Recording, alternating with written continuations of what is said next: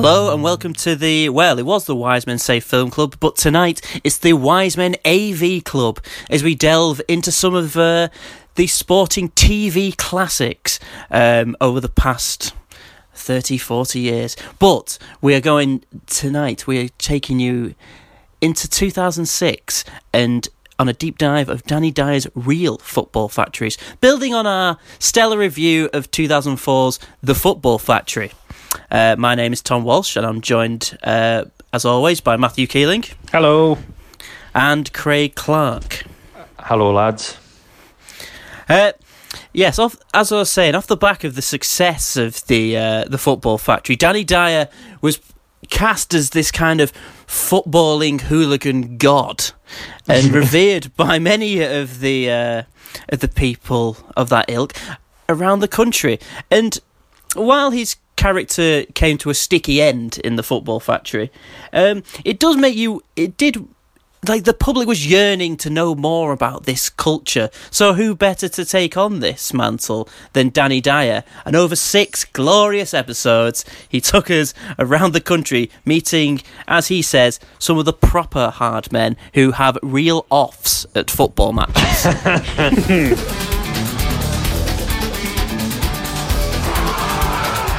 I played Tommy Johnson in the movie The Football Factories, which was all about football violence. Fucking nutters. But that was just acting. Now I'm on a journey around the country meeting the real firms who have mass offs at football matches for real.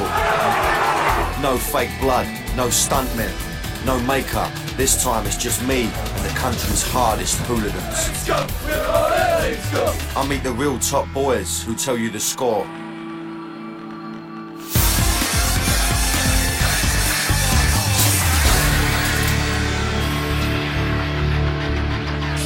I can tell you someone who would have been better. Bov, or Bother, from Green Street. Have to agree there. Or obviously Billy Bright. He would have been, wouldn't he?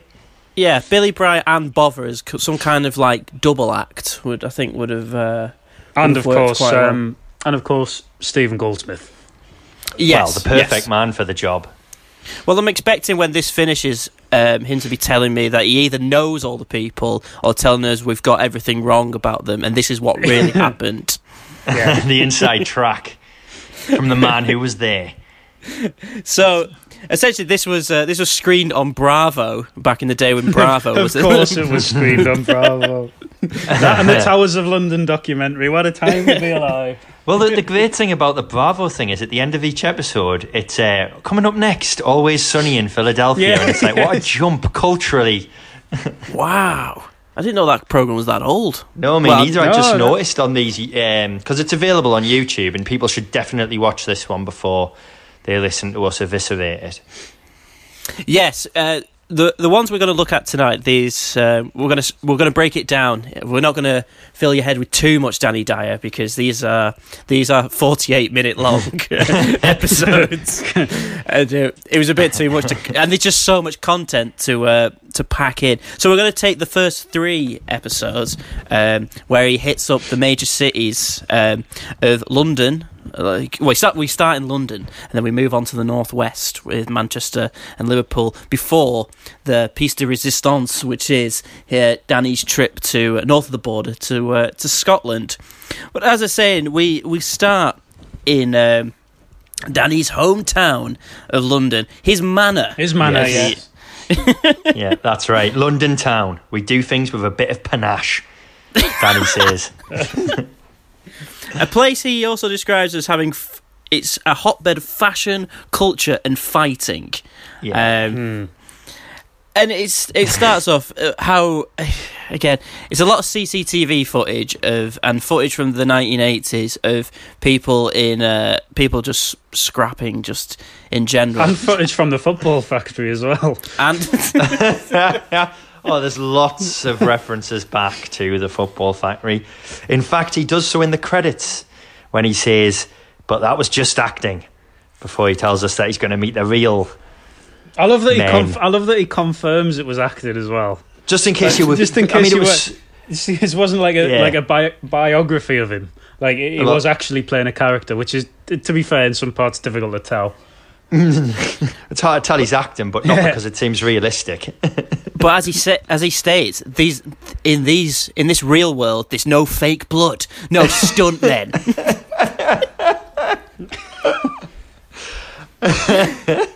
And he. So how all of these episodes begin is like a brief history of the city of London and the culture around hooliganism, which began, well, as we find out that goes on through these episodes, it's always the same. Poor working class men have nothing to do. All their industry has gone away. So what better way to release all that energy than fight? And then, God.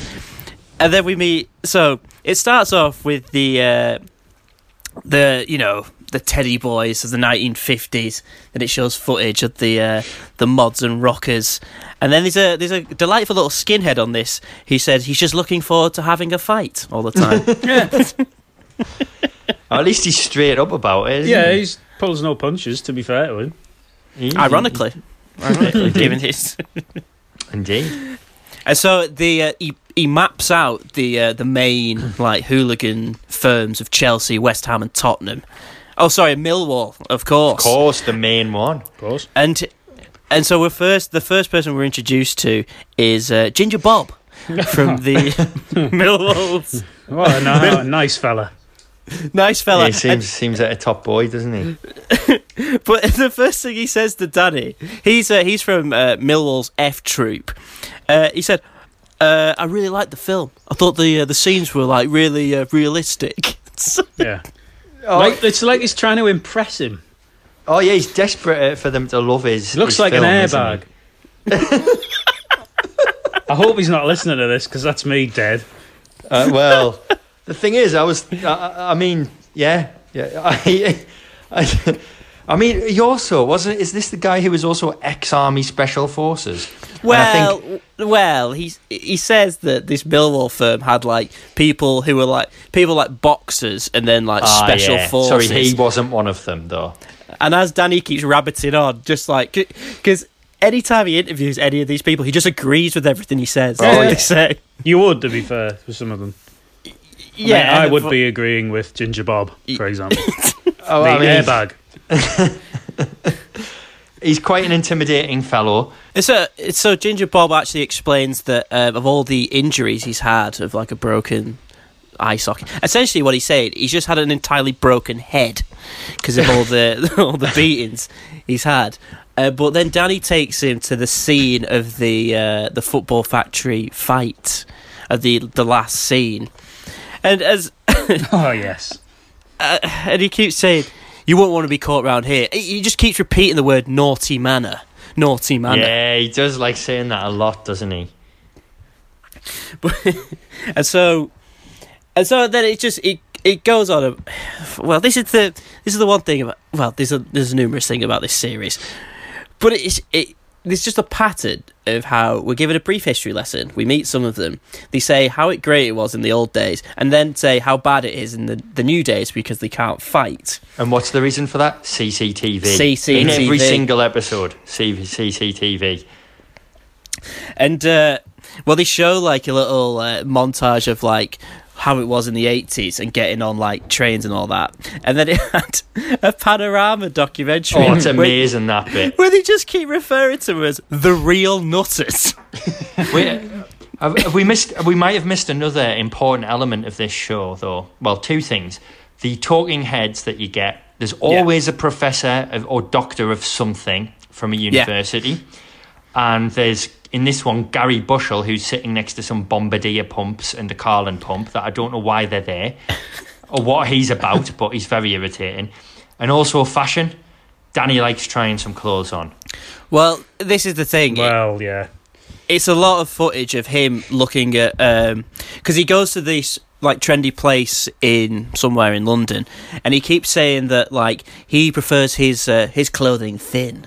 Like slimline clothing, yeah. Slimline clothing. Yeah. I've got that written down here as well. And the fella who's with him, I think it's Trevor Fairweather, is like, no, you want it to actually be a bit looser than that. And like Danny's like, oh, I don't know about that. Trevor is also a black man, and Danny asks him, being a black skinhead, how does that work? Which I just found an astonishing question, to be quite honest. He has done no research of anyone he's gone to meet. No, he doesn't know anything about it. Obvious. He's like wide-eyed. It's like he's been in this film, which you would have thought to get into character. Maybe they did some research and stuff, but no. In that film, actually thinking about it, there aren't any black people, are there? No.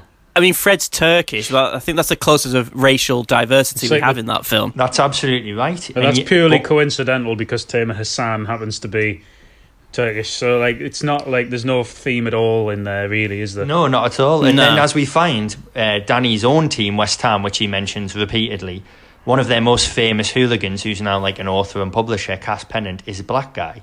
Yeah. And also, if you'll notice in the credits, Cass Pennant is also like a consultant. So they must have. Yes, he is. Yes, he is. So they must have gone.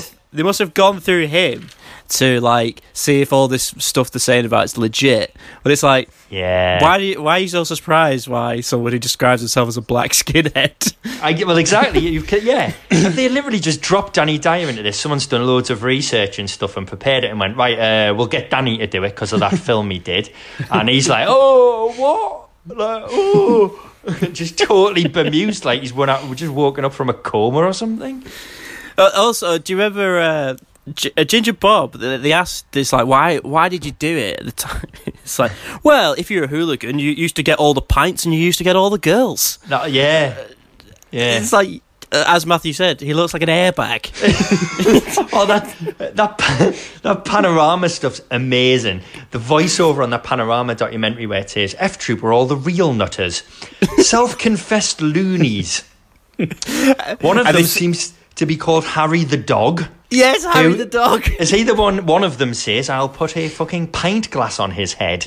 Yes. There's some wonderful quotes in that panorama documentary. This programme made me really want to watch some of the documentaries they reference. Because some of it looks actually quite interesting. And because it's from like the 70s, the production and the way the voiceover's done is like some pseudo-intellectual, snooty-nosed guy like looking down on them. And it's so funny. Yeah, it's like those kind of those films are like they're done as in like a nature documentary. Yeah, absolutely. Where they've never seen a wildebeest before, like they've never seen. Yeah. Whereas Danny's like on the street, he's with sometimes he's with them. Clearly, there's bits, but we'll get onto that. But he's much more on the boots on the ground, isn't he? He's a bit more, your Hunter S. Thompson, your Gonzo journalist. He doesn't stand above them. He's like he's a man of the people.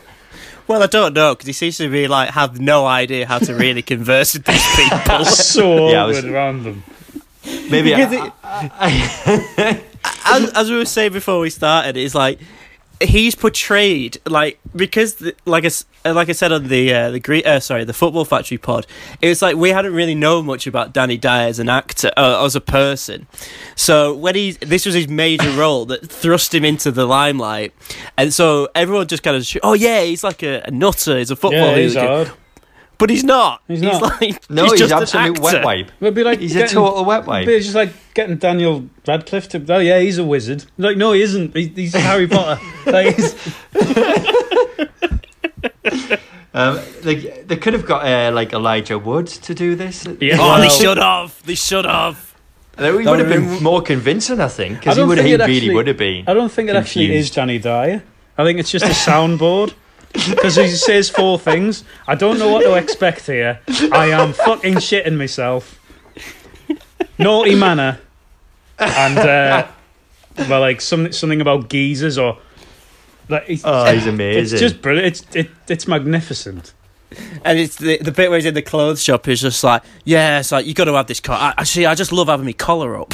He loves having his collar up. Right. Bob also revealed, because there's a bit more of like the sort of makeup of London, and he hits on something where he's, again, the kind of racial tension of this kind of comes to the fore when he says, like for Millwall, like a lot of people in London, poor white people have moved out of London, but they're still in Bermondsey. but it's poor white people that he describes as being left in Bermondsey. And I think that, like, he's kind of touching on a sort of, like, although there are obviously some, like, kind of black hooligans and stuff, there is definitely something that they don't explore in this documentary. Is there's definitely, like, a racial undertone. Yeah, that was always prevalent with, like, especially like the Chelsea contingent and then Millwall contingent. It's like, although Cass Pennant does say that, like, when he was, the only racial stuff he used to get in London was when he wasn't with West Ham. As he says in it, he said, when I'm out on the streets, I'm a black, I'm whatever, but when I'm with West Ham, I'm claret and blue, which I thought... I forgot about that, yeah. That was quite a good part, actually, of the documentary. Yeah, it's for good documentary work there by Danny Dyer's producers. He finally got to the bottom of the race thing. Well, I think that Danny was so confused about at the beginning. It's probably not explored much further because it probably became apparent that actually Danny Dyer is not the man to delve deeper into it. Are you questioning his journalistic tendencies and credibility? I just question him. I just think it's like, even when he's in that shop and he decides that he wants the jacket, and he sort of shouts over to the man, and he's like, "Yeah, I'm all right. Take this for me, yeah." And then the bloke's just like, "Yeah, it's a shop. That's how purchasing works." Like, yeah, you can have it. Yeah. Oh wait, he walks out with his bag, with his jacket. Danny. How come you haven't mentioned, Matt, that Danny, when he's trying clothes on, he references one of your favourite other people? Yeah, he does, yeah. He mentions... well, at first he addresses him as Billy Bright and then realises that he's not real and then calls him... and then Billy Bright, Frank Harper, he wears one of these in the Football Factory and then makes some kind of reference which doesn't quite work to say that he barely took it off during filming. Oh yeah, because we were like, I was thinking, okay, because most of the film is outside, so it needs a jacket on. It doesn't make any sense. That's obviously his bit of, like, iconic clothing. Whereas you, Danny, got to wear that Ming & Diamond jumper, which he almost buys another one of them in the shop. Oh God, I love him. It's just missing Rod King coming out dressed like a vicar and. Oh my God! One of the characters in one of these episodes looks a bit like Rod King, I think. Oh yes, but I can't remember which one. We'll have to get on to that. It's in the Scotland one, I think, or maybe. No, there's lots of them who look like Rod King. It's definitely he's definitely in the Burnley one. Yes, you're right. It is. Yeah, it is, isn't it? But yeah, it is. Okay, well, more on Rod King 2 later. The real Rod King. The real Rod King. Well, he said he said he didn't really explore much about. There are some actually good points about, like, hooliganism in, like, tucked away in this montage of stupid men. Yeah.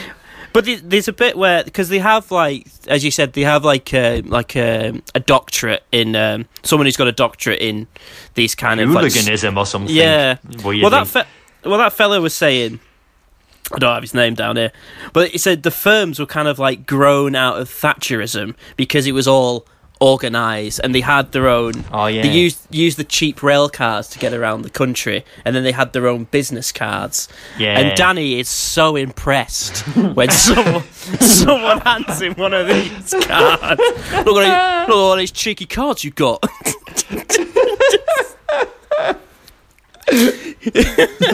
That's great. That's fantastic, isn't it? Yeah, it's like Cass Pennant hands him like you've been visited by the ICF card, and he's looking at it, goes like it's the greatest thing he's ever seen. He really wants one of what's his Tommy Johnson, doesn't he? He really wants one. Like, you've been visited by Tommy Johnson and Rod King. There's a guy in this called Ian Butch Stuttard I've got written down here, and I can't remember anything else about him other than he looked a bit like Uncle Fester. Does that ring any bells? That came soon after the corporate mindset of the firm, I think. That's why that's my note chronology anyway.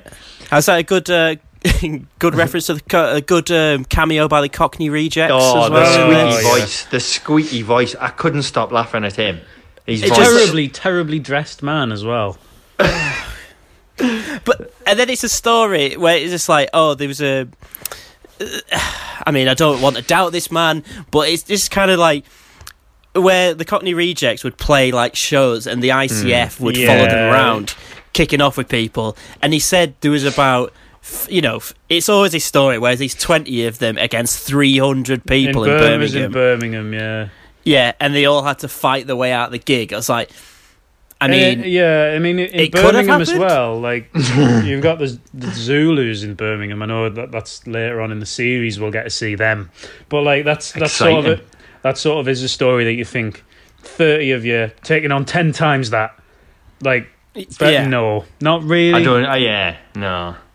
Terrible Doesn't seem band. likely, does it? Awful band as well. Terrible. And speaking of Birmingham, he does put on a Brummie accent during this part of it, which is awful.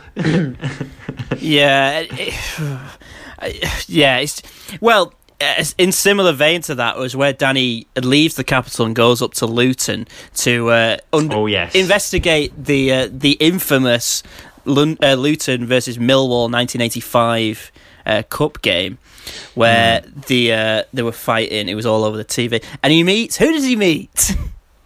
Oh yeah, anyone? It's the man himself, but it isn't. It's Tommy Robinson. It's Tommy Robinson, the man who, the Tommy Robinson we know now actually took his name from. Is it actually true? Yeah, that is true. That is true. I wondered that as I was watching it, because obviously his real name's Stephen Yaxley Lennon. Yeah, and I was wondering, is he the influence? No, he is. Yeah, he definitely is. Yeah, that's incredible. It's a well-known thing that he took. Oh, well, I'm rubbish. Sorry, not well known by Craig. I was in the ivory tower, mate. One of those bourgeois intellectuals or something. And so, also Tommy Robinson tells this story of how Millwall go around smashing every window in Luton and probably made some improvements actually to Luton. Looks like they've just left it as it is then. From the last time I was there. But never changed. Well, it's the same thing where he says one thing and then Ginger Bob retorts by saying it was the police couldn't handle it. It's like, well, they shouldn't have had this game if the police couldn't handle it. It's like, just say it was your fault. It's not just accept respect. No, but he basically says with a bit of a smirk, doesn't he, Ginger Bob, well, if they couldn't handle it, they should have cancelled the game, as in, I think that was the outcome that they were looking for, get the game replayed because they were losing.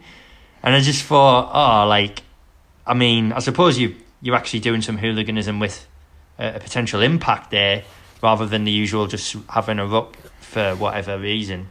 But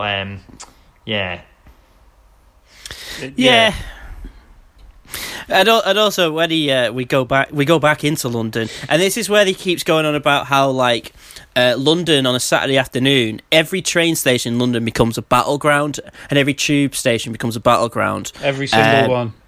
We saw that in Green Street, to be fair, because they just had a fight on a random Friday night at Bank.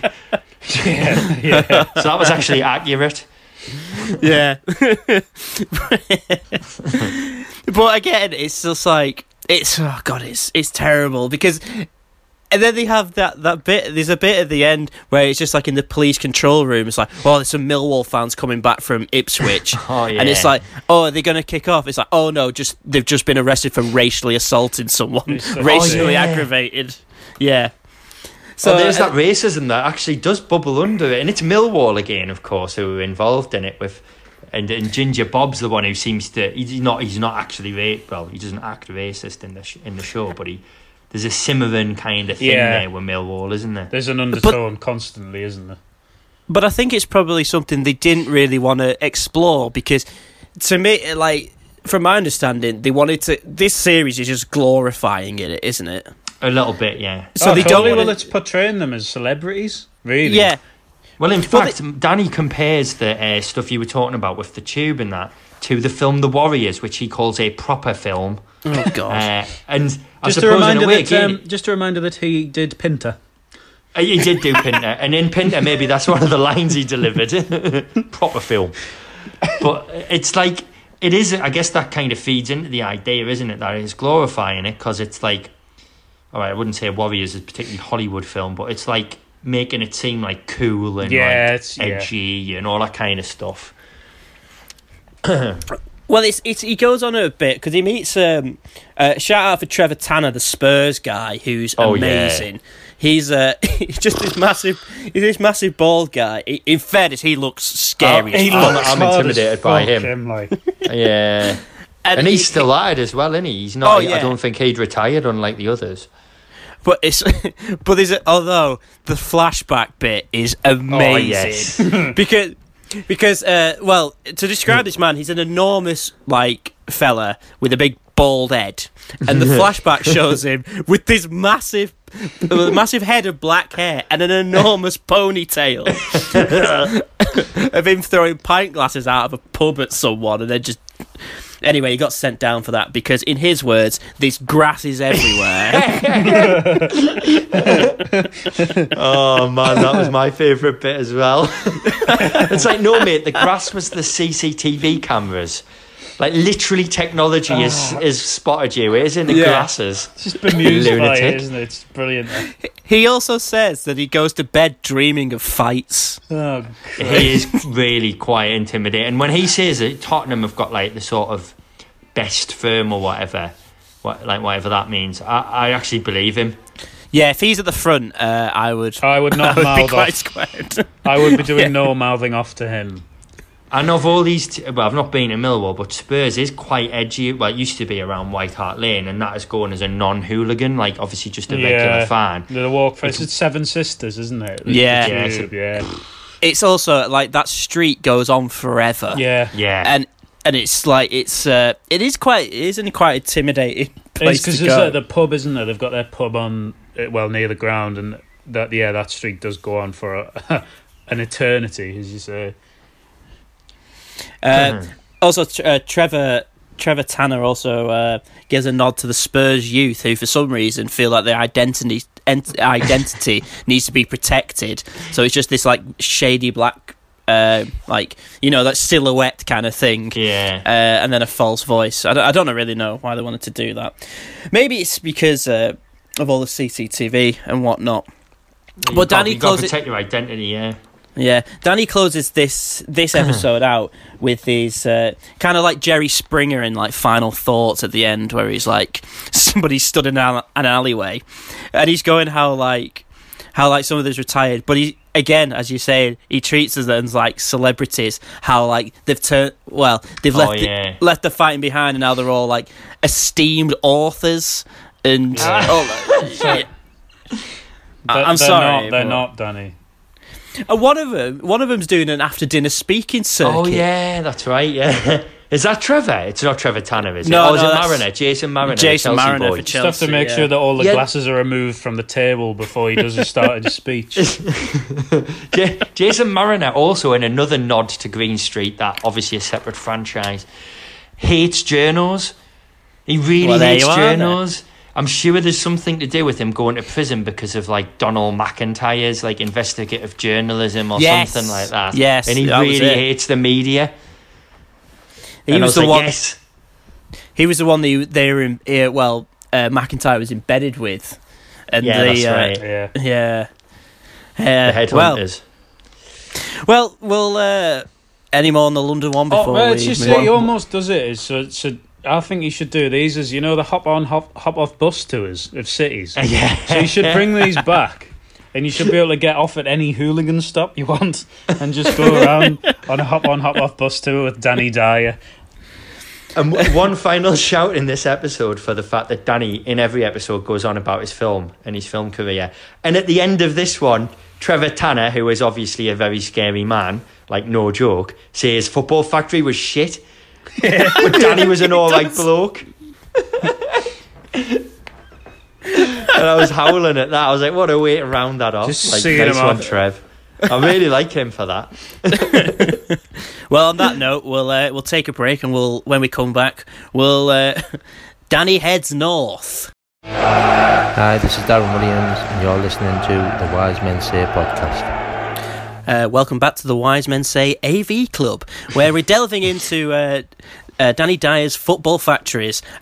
In the first half, we took in episode 1, where he showed us around all his favourite sites of his manor of London.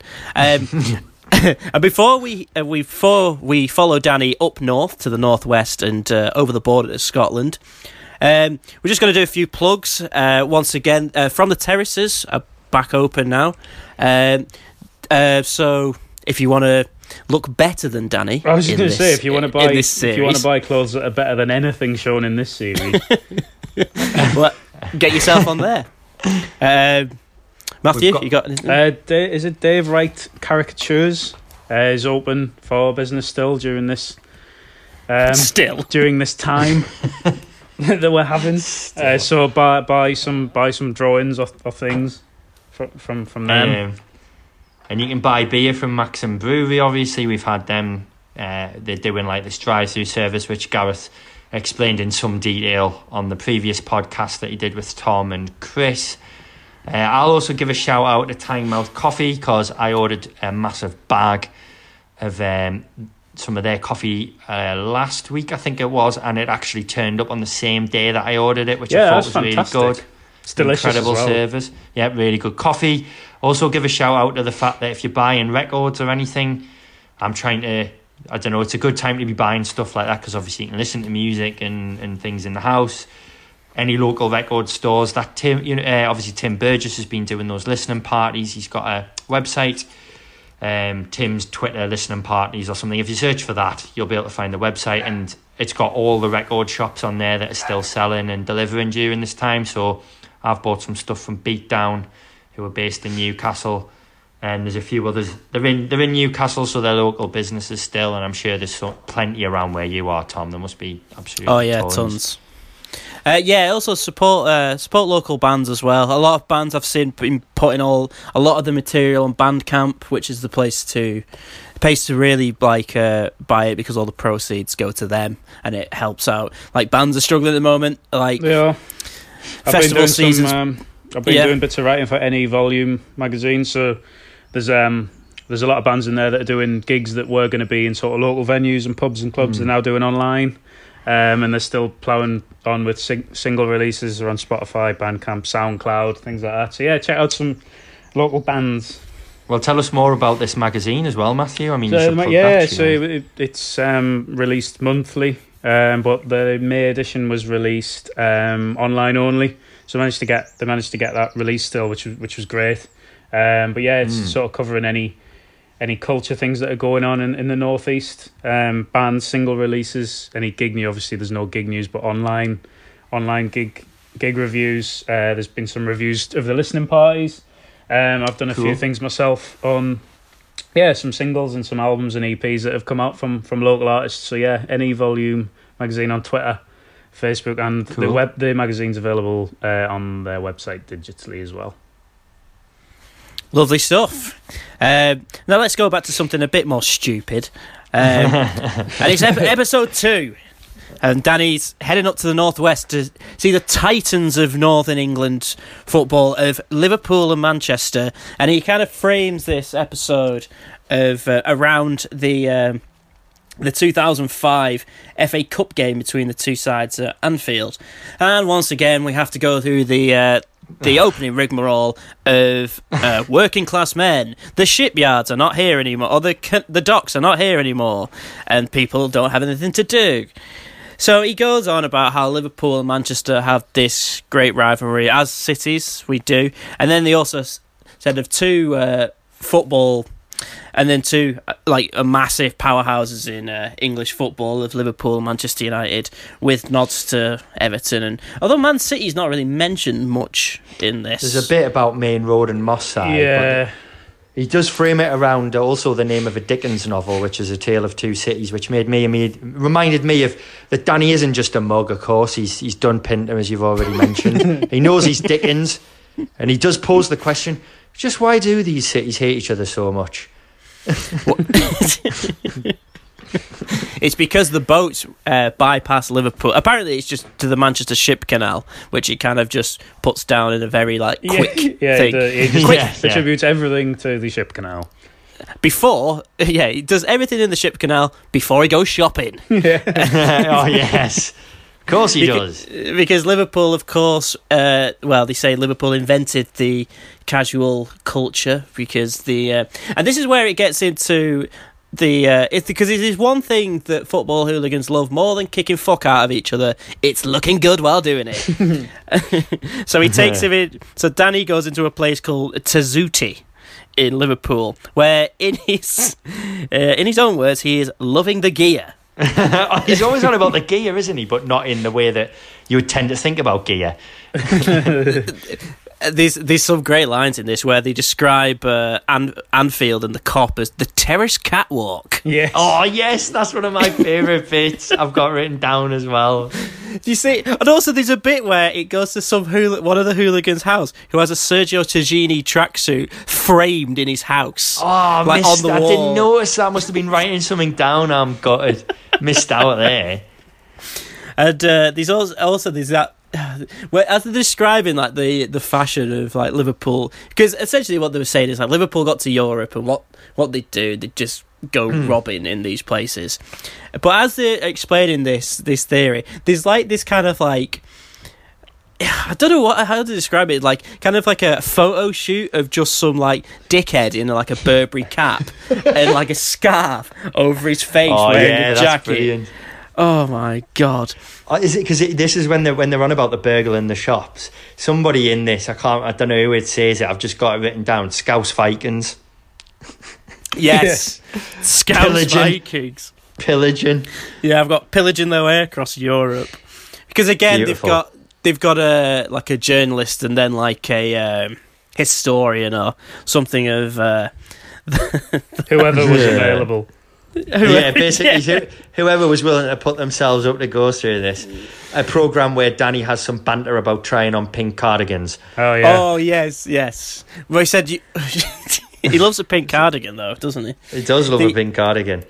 And so he's describing the fashion of the time and essentially saying that like hooligans stopped wearing like scarves and like shirts and whatever. And so to be known as a football hooligan, you wore like your Stone Islands, Burberry's, Hackett, and all this. So then Danny gives a very somber warning. Yes. Oh, yes, he does, yeah. It's a straight dead to camera. And he says, be careful what you wear at football or you could end up in trouble. I used to have one of them Fila Borgs as well, the green one that he holds up, so I was really the Holy lucky not to Grail. get filled in. Is that the Holy Grail that he says people think is a myth? It's like, mate, you've got a hold of it in your hands. We do know it exists. You're literally holding it, mate. It's a myth. It's a tracksuit top made by Fila, mate. It's not like... So I had one. I had the Holy Grail. Obviously, if anyone that knows me knows I am indeed hard as nails. Well, did you ever get any trouble at the match because of that Fila jacket or no, I cardigan? managed to diffuse all of it by myself. Oh. So I was lucky, really. I done. hadn't listened to Danny's prior warning when I bought it either. So I was extremely fortunate. Anything could have happened. You were putting yourself in real harm's way there. I was. Yeah, well, you couldn't help for getting filled in 2006. Well, yeah.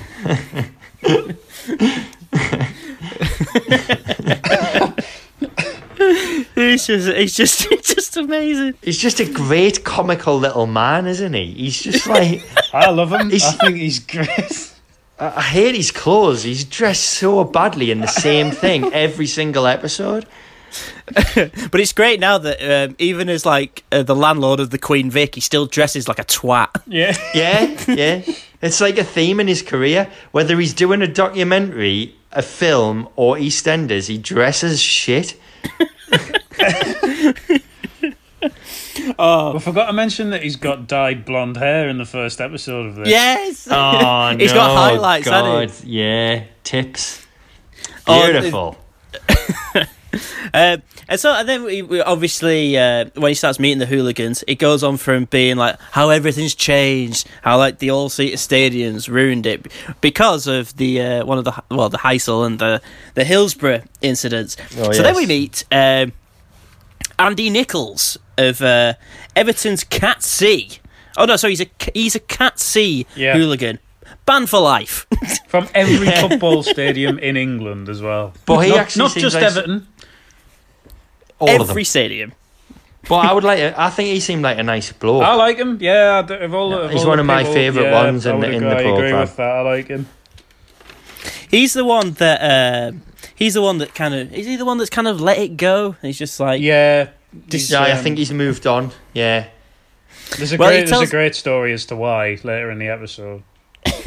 Well, he tells the story of when. Well, he's going round. He's showing Danny around Goodison Park, and he's showing like the streets, like the terrace houses and all those back streets around Everton, which he describes as a hooligan's paradise, and then tells a legendary story of when Man United came in, which. But he said it's when Wayne Rooney played for United. Yeah, so that's what he. It was probably about a year before this was filmed. Yeah. I love how he frames it around as if Rooney coming back was the reason these hooligan firms were fighting each other. No, mate, it's got nothing to do with that. No, absolutely nothing. It might have added something to it, but probably not. Yeah. And so, as he keeps repeating, he keeps repeating this phrase over and over again, that United's Red Army were great because they always had numbers. They always had numbers. That was great about United. Yeah. He's obsessed about it, isn't he? He's like properly into this numbers thing. Well, it's showing his hooligan knowledge and like his expertise, and essentially, 30 Everton took on 200 Man United or something. And you're thinking, oh right, okay, but then he goes into a pub and meets a man called Eddie Beef, who is the worst kind of person. Yeah, he's terrible, him, isn't he? He's a Man United horrible. fan. Yeah.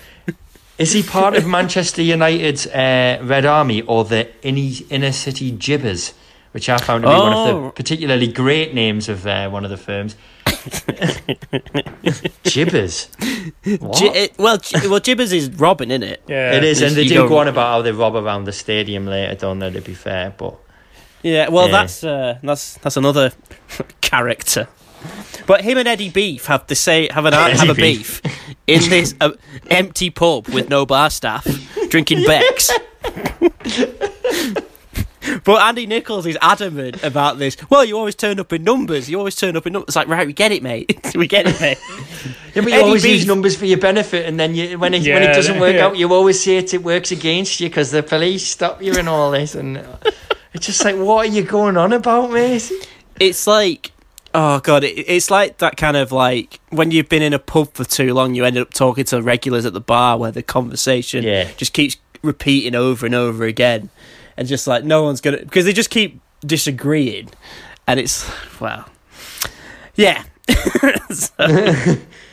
Yeah, there's no agreement to be had here. Well, I was hoping it would get edgy, but I'd really like to know how the conversation, like how awkward must that have been when it finished filming. Right, so you can go now, I guess. Do you reckon they did many takes? Because I don't think that was spontaneous. No, I don't know. Because there was some smirking going on during it, I noticed. I don't know. And I wonder if that led to like actual laughter at some point. I wish there'd been outtakes where they actually started fighting each other. I reckon Eddie Beef would have got absolutely creamed by Nichols. Nichols would. Oh yeah, he looks genuinely quite hard as well. Like understated hard. Yeah, I agree. Beef looked like he would like chiv you or something. Yeah, he just didn't look like a nice an guy. Absolute dick, to be honest. Well, they had before. Well, to be honest, this is a pretty stacked episode. Before we get onto the real creme de grace of this episode, but we've already had a taster of him, because he's talking about fashion earlier. Yes. The one you were going to. Yeah. He talks about fashion, and he is literally the worst dressed man I've ever seen. As I said, basically, if you were Stone Island, you're a lad. If you were Stone Island, you're a lad. But that terrible accent we'll explain in a minute. No, you're quite good at the accent because you're from there. Well, near enough. Yeah, I don't want to bump into him, though. Oh, yeah, he could get you. He'd be about 75 now. He's only 39 or something in that, well, he'd be in his mid-50s now. Yeah, that's not going to stop him, is he? Well, I don't know. He might have changed his ways, Craig. I hope so. Let's We'll leave see that. more about that. We don't even know who he is yet, so come on. Yes, we haven't revealed him. Let's leave the mysterious legend to a little bit more before we talk about Colin Blarney, with the head, one of the top boys of the Red Army, who He is, he's a top boy because his ear has a star tattooed on it. Yeah. Yeah. Does Otherwise, that mean his ears won the European Cup once? Yes, the European Cup of hooliganism. He knocked out a Juventus top boy or something. What did you describe him as looking like, Matt, off air, Blarney? Phil Parkinson. Funny, because it's accurate. Yeah, if Phil Parkinson was like dead hard, it'd look like that. I really hope Phil Parkinson gets an ear tattoo. Yeah, same. Really do. Really But do. he shows us round Old Trafford, and he keeps pointing at random things of where like someone lost an eye there. That was a bad day. Yeah. He's a bit like sad about the whole thing, I think, isn't he? I think he realises it's all a bit tragic. But I also think he's disappointed that it doesn't really happen much anymore.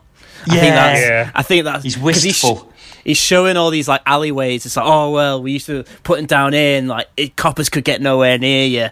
Like, people, it, doesn't he? Yeah, there's just fast food stands down there now, mate. Yeah, people selling shit scarves, Yeah. half and half scarves. Which, although he did say in his glory days of the Red Army, if the merchandise stands were selling scarves, they'd just ransack them. Yeah, gibbering. Oh, that's nice. Jibbing. And then taking the money. So he was saying if there were any shops or vendors round Old Trafford, the firm used to take a cut of it. Yeah. Very like mafioso. Just turning up and grabbing cash out the tills and that, like, unbelievable. Well, it's before Danny takes a trip to the sunlit lands of Burnley, Which he describes as unknown territory.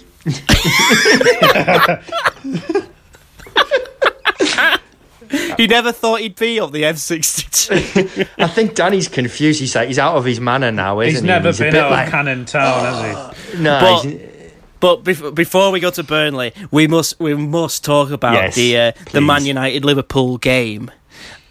Which before we get onto that, it's an amazing example of police tactics and how the police are really good at like sorting all this like hooligan element out. But Danny Dyer is not at this match. No, he's No. absolutely He is not. not. He's just lying. He's lying about being at a game he wasn't at, while reenacting things by walking a bit edgily at the camera as if he's going to sling a left hook. I was absolutely howling at the reconstruction of where he like he stood at one of the turnstiles and he runs out as if he's one of them. That's what I mean. Unbelievable.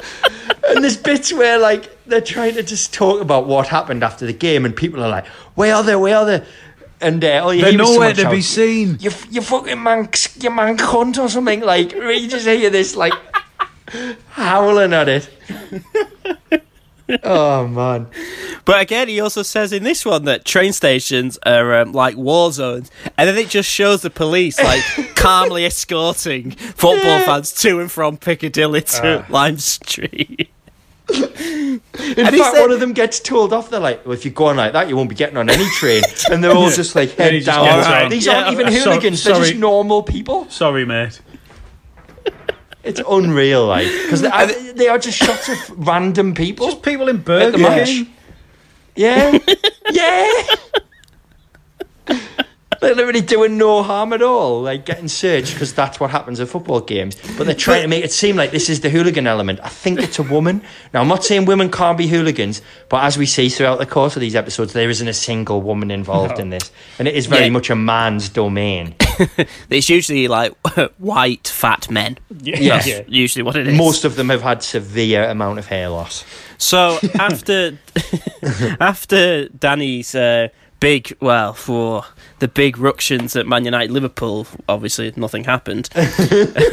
he takes a trip up the M65 to Burnley, and Danny is nervous. What are the Burnley squad called? The Suicide Squad, Suicide Squad, yeah. Yeah, Movies, of yeah. course.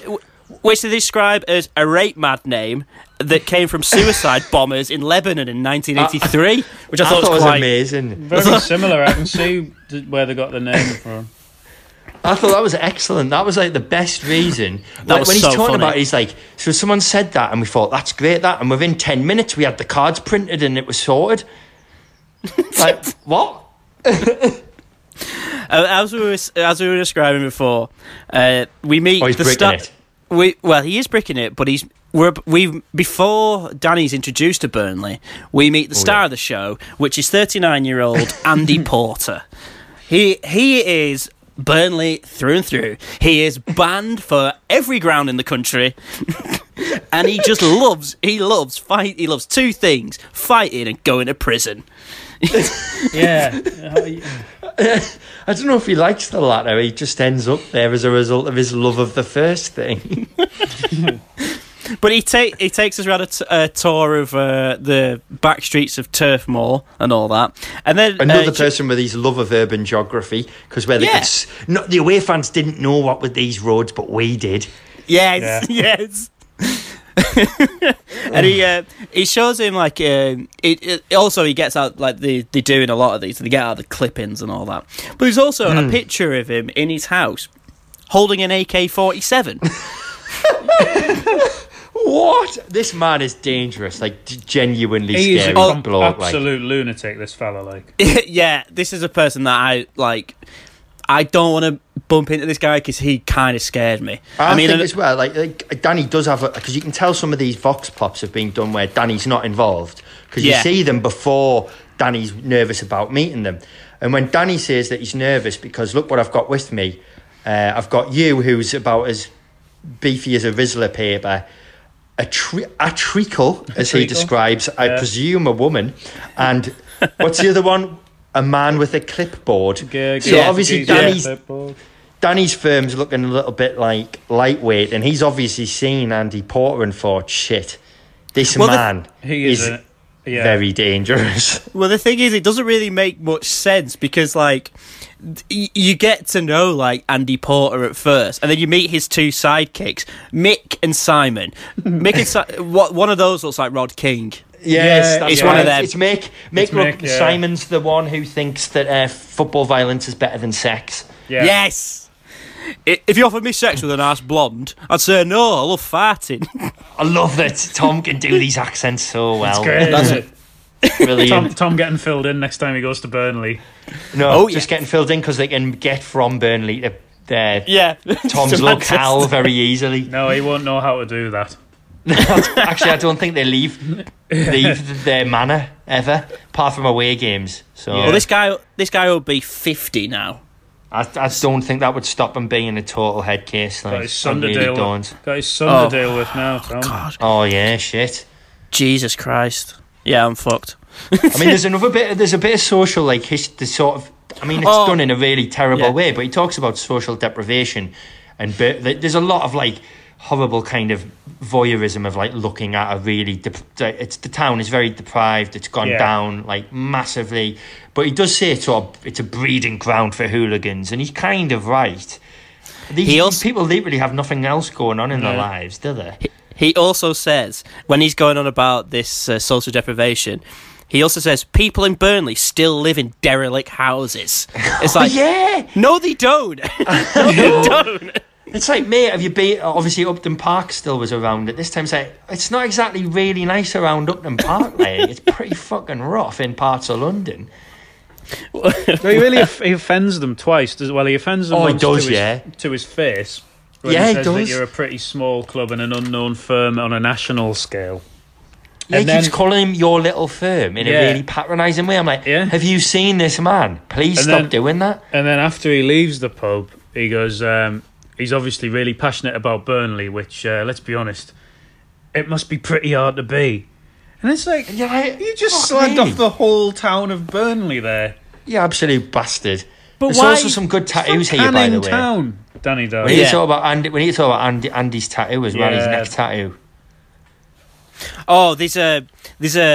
Oh, sorry, go on. Tell us about Andy's tattoos, because I've also got another man's as well. Another man's tattoo. Andy's got an England flag on his neck. Yes. Which is one of those ones that makes him look as edgy as he is. Like, and I'm sure that's one of the reasons that he got a tattoo, because it is a pretty edgy tattoo, isn't it?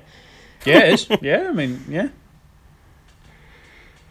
What about the other one? I know exactly which one you're thinking of, Tom, I think. Well, it's when Danny meets these people. Obviously, he clearly hasn't been briefed by his producers of what these people are like, because he doesn't seem to know anything about them. That's probably why he keeps insulting them.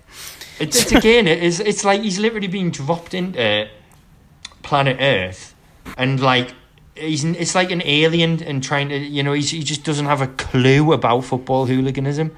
It's unbelievable.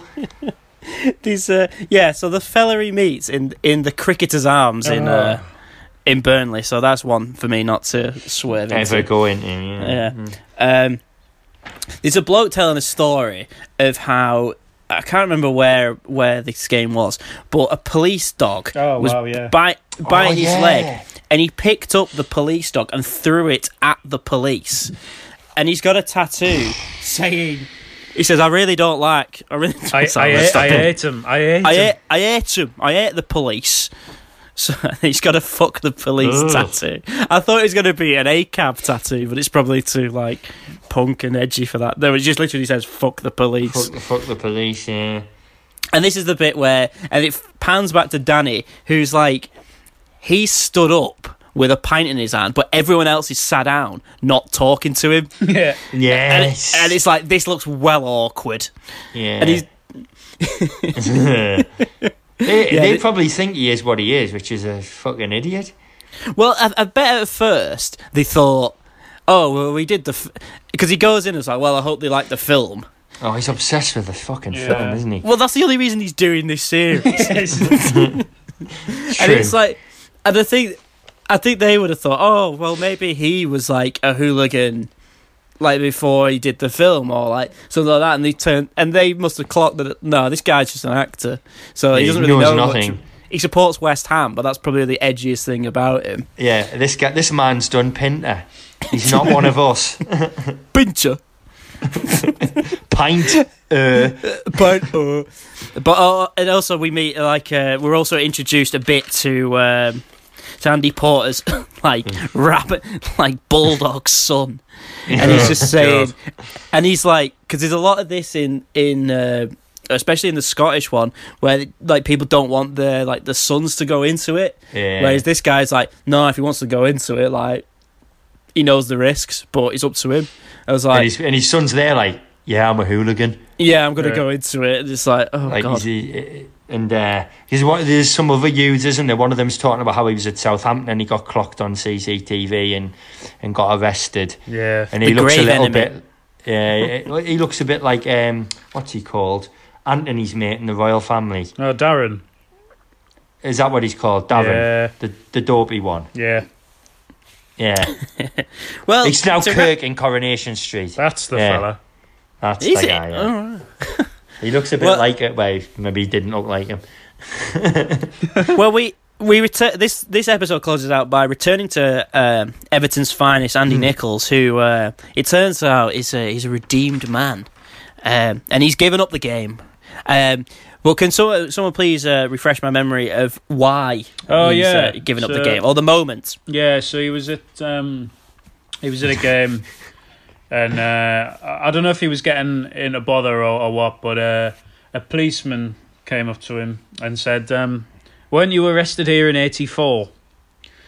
And he went, "Yeah, were you?" Or he goes, "Yeah, were you at the game?" And he goes, "No, I was at school. Don't you think it's about time you grew up?" Well, there you are. And that was the moment. Decided to. It all dawned on him right then. I should stop doing this. And he did, to be fair. Yeah. He gave it up, but he still hangs on to that fight of the Everton Valley with the United fans. Well, the United fans, they're always good for numbers. They always use numbers to their advantage. I'll give them that. Well, while Andy Nichols thinks maybe he's too old to be still doing this, Danny Dyer's not, because he's going to Scotland in episode 3.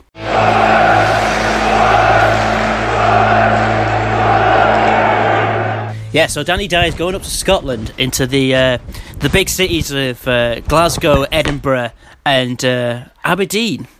And he starts in Glasgow, obviously, and we have the crash course in sectarianism of why Celtic and Rangers hate each other.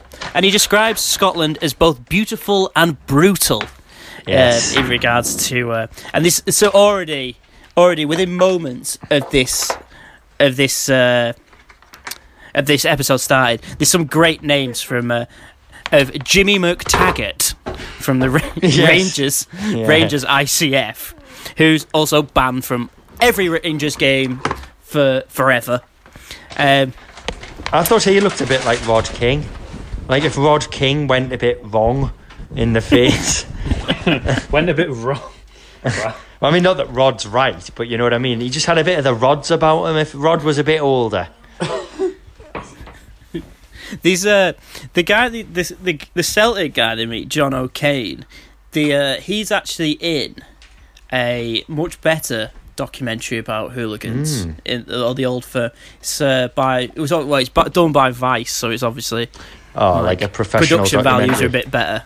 Yeah, and the depth of research is a bit better. You mean there has been some? The person presenting it actually knows something about the subject he's covering. Well, as you'll find, Danny does know a lot about it because, in his own words, I support a passionate club, West Ham. I understand what passion is about. This is powerful. That's when he stood outside Ibrox and he said, "You can really taste it. You can smell it." And then he's running out of things to say. He's just like, "Duh!" I was at this point. I was a little bit dubious as to whether he was going to be at the game again, but it looked like he had an actual ticket this time. Well, I thought there was a particularly one thing that was worth mentioning in the history bit of this was when someone's described by a voiceover on some kind of news reporter saying someone had his head struck with a meat cleaver. We're really getting a flavour here of how violent this one is. Like, pretty nasty. But naughty. No, indeed, as Danny probably does say. But now, as we're 3 episodes in, we're used to the formula and how this goes. It really is set in stone of the history. Speak to some lunatics. All CCTV's ruined the game, and then Danny's final thoughts at the end, which is him again stood down an alleyway. But this time, because he really does get to go to the game, we get some great lines out of him. Like, he was getting really pumped up before the game, and he really wants to go in and have it. So you're not going to have it, as we've seen. You're an absolute wimp. Just for clarity, he's got a ticket for the Old Firm game in the Celtic end. Oh, sorry, yeah, we hadn't built that. What he wants to have is some sectarian violence. Yeah. And he comes out of it thinking it's like being pumped full of drugs. Drugs unspecified. Yeah. Don't know which kind, but he's pumped full of them. There's a great bit though where he brings John O'Kane along to the the Old Firm game, and he's just stood outside Ibrox because obviously John can't go in because he's banned. But then he turns out it's like Danny's got a ticket. Yeah, just give it to him. Yeah, then the actual fan. Well, maybe not. Aiding and abetting violent men is probably not the best thing. I noticed as well during some of the montage sequences, there was just a random shot of a couple of Rangers fans having a wee against the stadium wall. I was like, why is that in this? It's a bit after it where he goes, Celtic won. And he says, I've got to go to Bridgeton now. And he's in the car again because I don't think he's ever met these people. And he's got to meet Jimmy McTaggart, the most Scottish man imaginable. But he goes how scared he is of it. And then he walks in this pub. And he's like, with a pint of the local brew, I was back to my normal self. And he's just had a sip of Tennent's. And then he's taking photos with people. And he's flicking the V's. Yes, a sip of Tennent's and he's flicking the V's at the camera.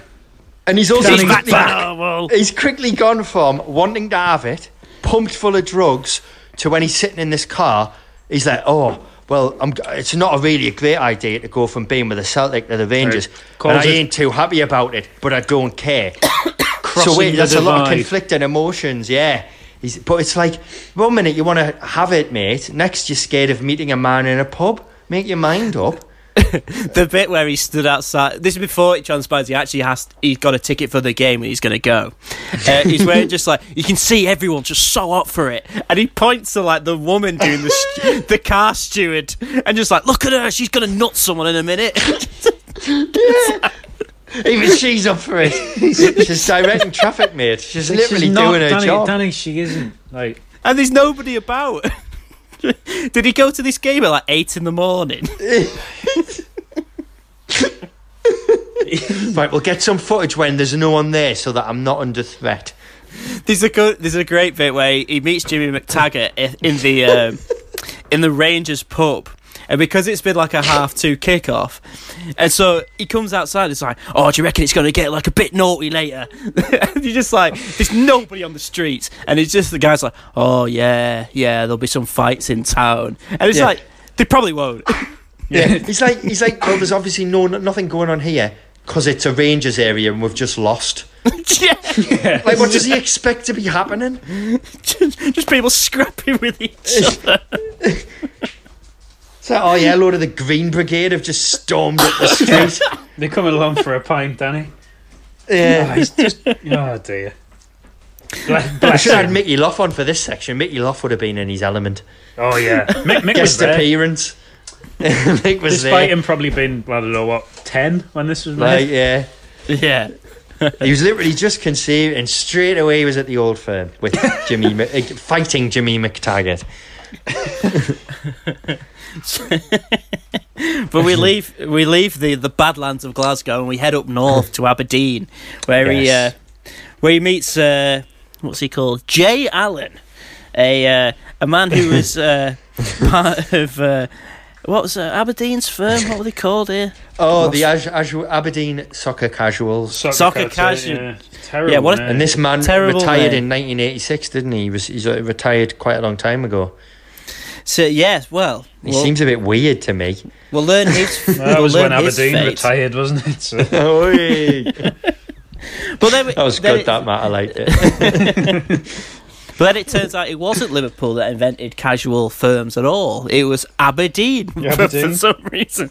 Which the thing is with Aberdeen, because the narrative of this series is how like working class kids with nothing else to do go fighting, but they spoke about Aberdeen as this like really like boom town where everyone's loaded. So it kind of goes against, and also Aberdeen were like mint at the time. Yeah. Yeah, and because he goes on about them having all this money, doesn't he? So apparently you can't buy clothes in Aberdeen, so they have to get a train to London, which is fucking a long train journey in the 1980s. The longest train possible. Yeah, they're like going from Aberdeen, but the paves weren't exactly paved with gold, but the shops were filled with treasure in London. Costume, more shopping. Yeah, more shopping. Danny doesn't try any clothes on at this point because he's already tried the cardigans and things on, so he doesn't need to. But the folks at Aberdeen, even though they did have a hard hooligan firm, were not really revealed by the men of Motherwell Saturday service. No, they don't like them. No. There's apparently Motherwell's we're introduced to Matt Johnston of Motherwell's Saturday service, who was a skinhead at the time and described Aberdeen for wearing normal clothes as a bunch of poofs, which is I find it astonishing. Like, he didn't just say it once; he says it twice. But they quickly found out that they weren't, because they could fight as well. But apparently that's assuming, of course, that I'm assuming by poofs he's referring to homosexuals. He must think that they can't fight. No, only heterosexual men can. But whatever these men are, they can fight. There's a great bit where they're explaining like the casual culture, and where like they used to write like really catty letters to each other in a magazine. Yeah. Just like, what world is that? Where they're just ooh. I also love how these people dressed in sort of like decent gear that they've bought in London, catches the police out. The police are unaware because they're wearing nice clothes. So you can still see them throwing the punches, like, come on. It's like in The Simpsons where they're driving along and he turns off the lights and it's like, oh my God, it's a ghost car. The police in Scotland were very, like, despite that, obviously, they haven't got the CCTV in the 80s. They also don't have any policing skills at all. They're just rubbish. They are rubbish.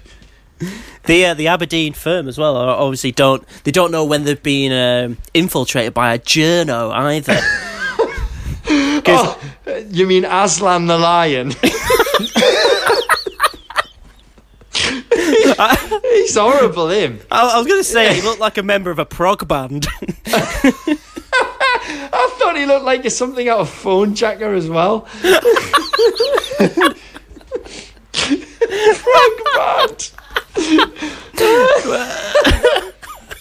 Oh no! Well, this fella. Oh my God, he does as well. This fella, Andy Colvin, was a journalist, and they showed a picture of him at first.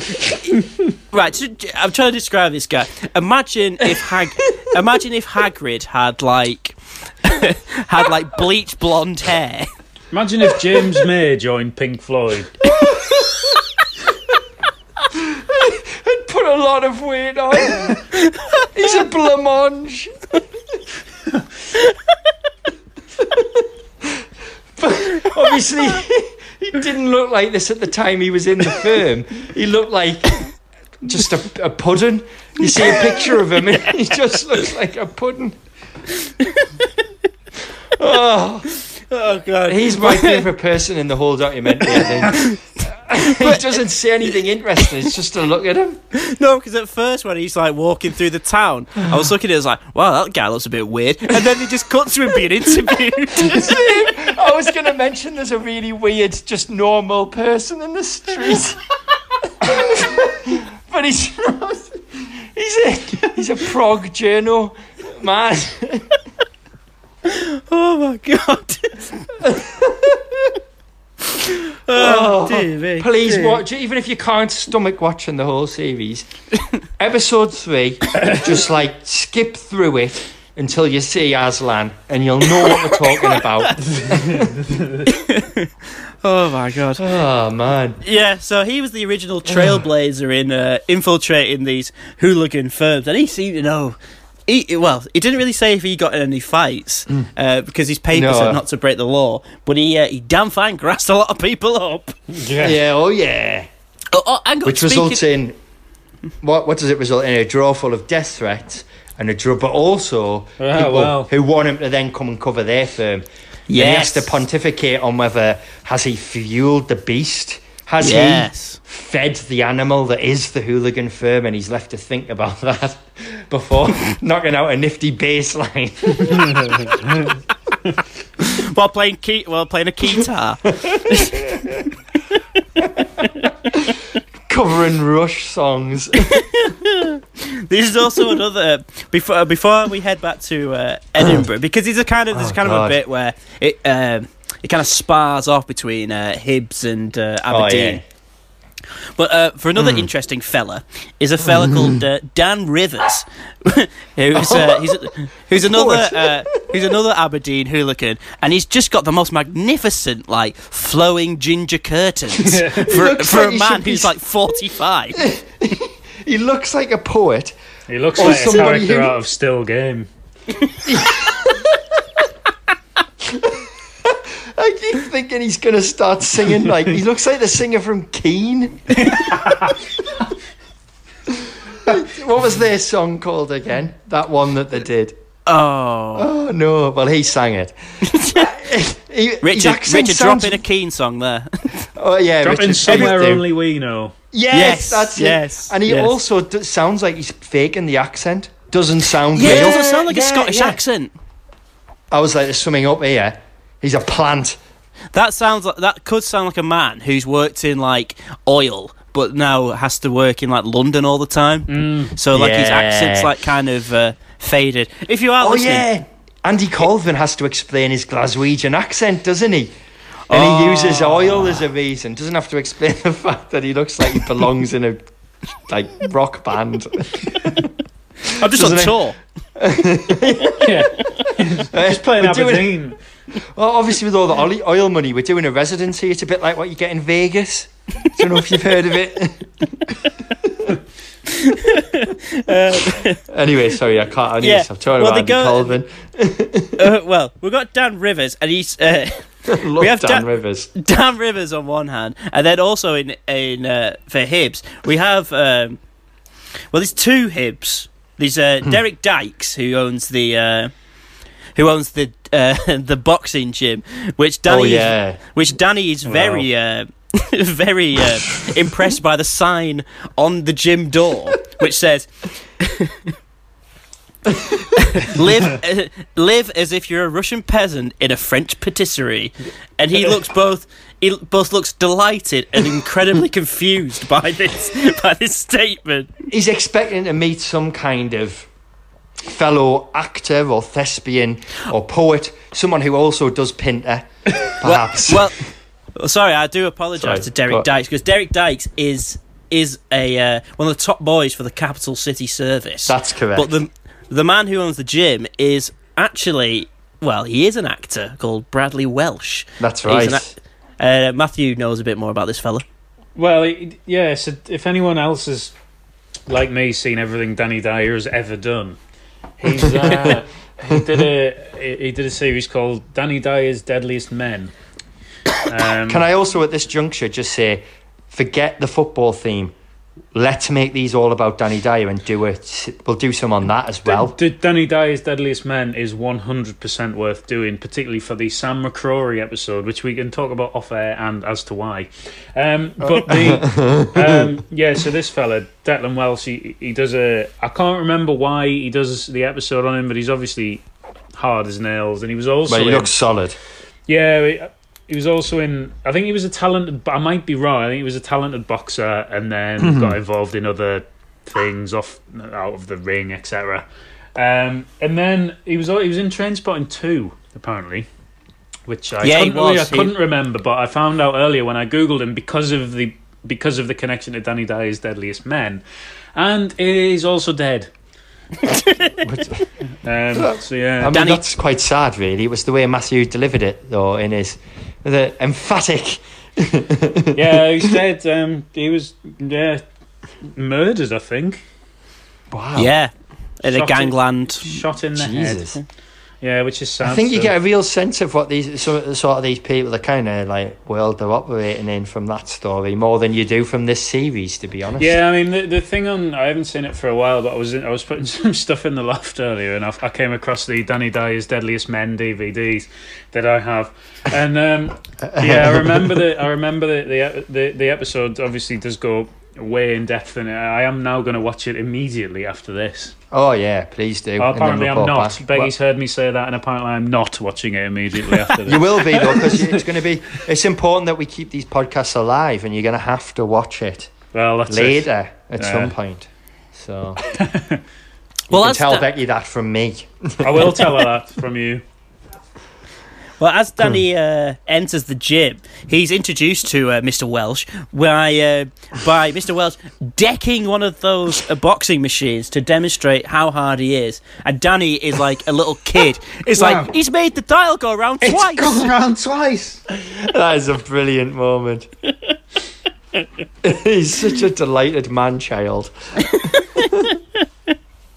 There's also a great bit in it where he's in Dundee and he can't get his head around why there's one firm for two teams. Oh, he just cannot get his head around it.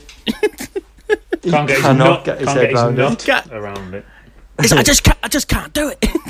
It just reiterates the fact as well, one of his. It's so close. That ground's there, and this one's here. Yeah, they are. Yeah. He's like looking up and down the street, and the camera's looking up, and it's great. It's amazing. He also makes a great line that we didn't mention when he's in Aberdeen. He's on the seafront, right? And I think he's mocking Aberdeen because he's like, oh yeah, it's lovely here. And then it's like, actually, it looks quite nice, that beach, mate, you twat. And then goes, oh, It's absolutely taters. Yes. I really enjoyed that line. Yeah, also that he doesn't really... He's demeaning Aberdeen before it cuts to a segment of saying how rich Aberdeen is. Yeah. Yeah. You prick. They live in derelict houses here. Hates Aberdeen and Burnley, who ironically played each other in the Europa League qualifying a couple of years ago. God, I bet that fight was mental. I was gonna say, if Burnley were gonna get anyone in a Europa League game, that is the most Burnley team to get. They lost as well. They lost on away goals, I think. Fucking Eddie Porter was fuming about that. No, well, he didn't go. He doesn't care about the result, Craig. He just cares about his manner. That's true. Well, Sorry. Derek Dykes and Flowing Locks Dan Rivers tell us about how Aberdeen were the main mob until there was a fizzing rivalry with Hibernian. Also, Danny Dyer describes it as Hibernian, which really does me head in. That's horrible. I hate it when he says that. Yeah, Hibernian. Just like no. It's just wrong. It's not even. It's not even close. It's completely wrong. He says something else like that, and I can't remember what it is, and it really annoyed me as well. Says a lot of things, Craig. He does, He? yeah. Really. He's a right dickhead. No, I love him. Take that back. I love him too.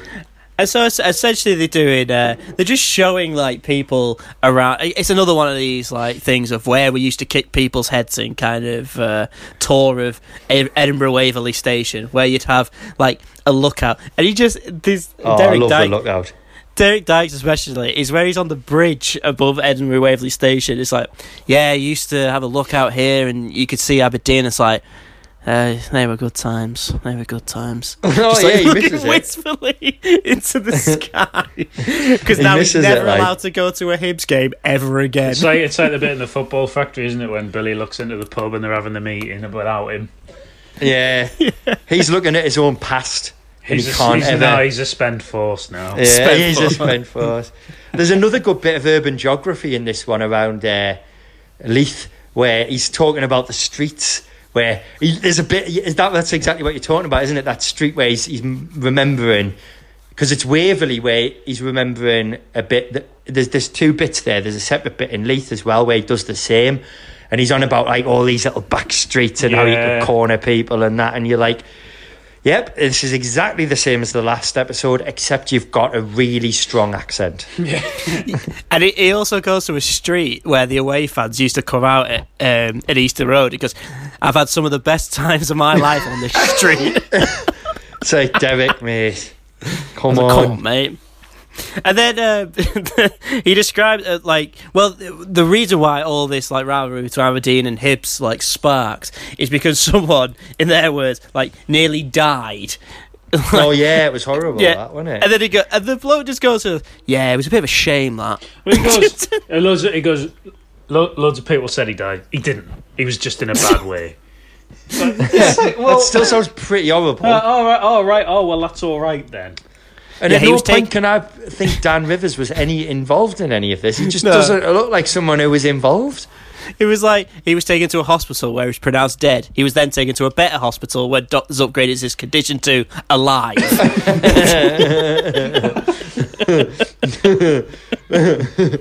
But this meant the luxury shopping area of Edinburgh, Princess Street, was no longer safe. As this love that rivalry as well, quite like- literally exploded. Like when he goes, when he's on about that pub, we just appeared from nowhere. It's on the corner of Princess Street, mate. It's the busiest shop. Also, I've been in that pub. It's And well yeah. expensive. I know Yeah. it's a Nicholson's pub, isn't it? I'm sure it is. Yeah. It is really expensive. When he talks about, I love the metaphor that he uses where he says, describing him and his brethren were like rats coming out of the sewer. That was it. Like, Yeah. I'm surprised you're calling yourselves rats. I mean, it's apt, but, never mind. And then there was, someone took it a bit too far when someone turned up, when Aberdeen turned up with a petrol bomb. Oh, no, On Princess Street. Hibs. It was Hibs threw a petrol bomb on the busiest street in Edinburgh. And everyone was like, yeah, we're probably taking a bit too far. He's Taking laughing it about too it. far again. They always do this. You've ruined it now. You've spoiled it. Spoiled it for laughing though. everyone. He's like looking around going, it was probably about as busy as it is now. There's like flocks of people. It's like, mate, throwing a petrol bomb into a bunch of civilians is not advisable, really, That's at all. Not really okay. Well, nowadays, that's literally a terrorist act. Yeah. Yeah. You were a proto-terrorist. Yeah. But there's some people that, for all the fighting and the adrenaline and all this, there's some people that like to step away from the carnage and leave that life behind. And that man is former Aberdeen Soccer Casuals. I was going to say frontman, but I'm thinking of the wrong person. Jamal. Jim Morrison. No, it's actually it's Jay Allen, who we met in the earlier in the show. And he's the one. He's like the complete outlier. It's an entire it's an entire series where he got arrested once and sent to prison, and he felt this overwhelming sense of shame on his family and his girlfriend, and so he stopped completely. And he now runs a hotel, and he's a community counsellor, and it's just involves running the toilets, and I'm not sure what that means. Well, is that the same as like running in a firm? Just runs at the toilets. Could be. Well, Could good be. luck. Good luck Petrol to bomb him. him. Well, we have to go back to Dundee, though, because Danny's going to go to a Dundee match, and that is one of the best parts in the whole show. Well, he was planning on going to a Dundee match. But the old Bill, no, I'm here. He's just an actor, Danny. You literally couldn't fight anyone. He's so ridiculous. He can't. There's a man He who's even called got- Steve he even McGurk got- as well, he who even looks got- like Churchill the dog. But he even got kicked the fuck in the film in what he was supposed to be. He's absolutely shite. And now he's not allowed to go to Dundee versus Partick Thistle or something.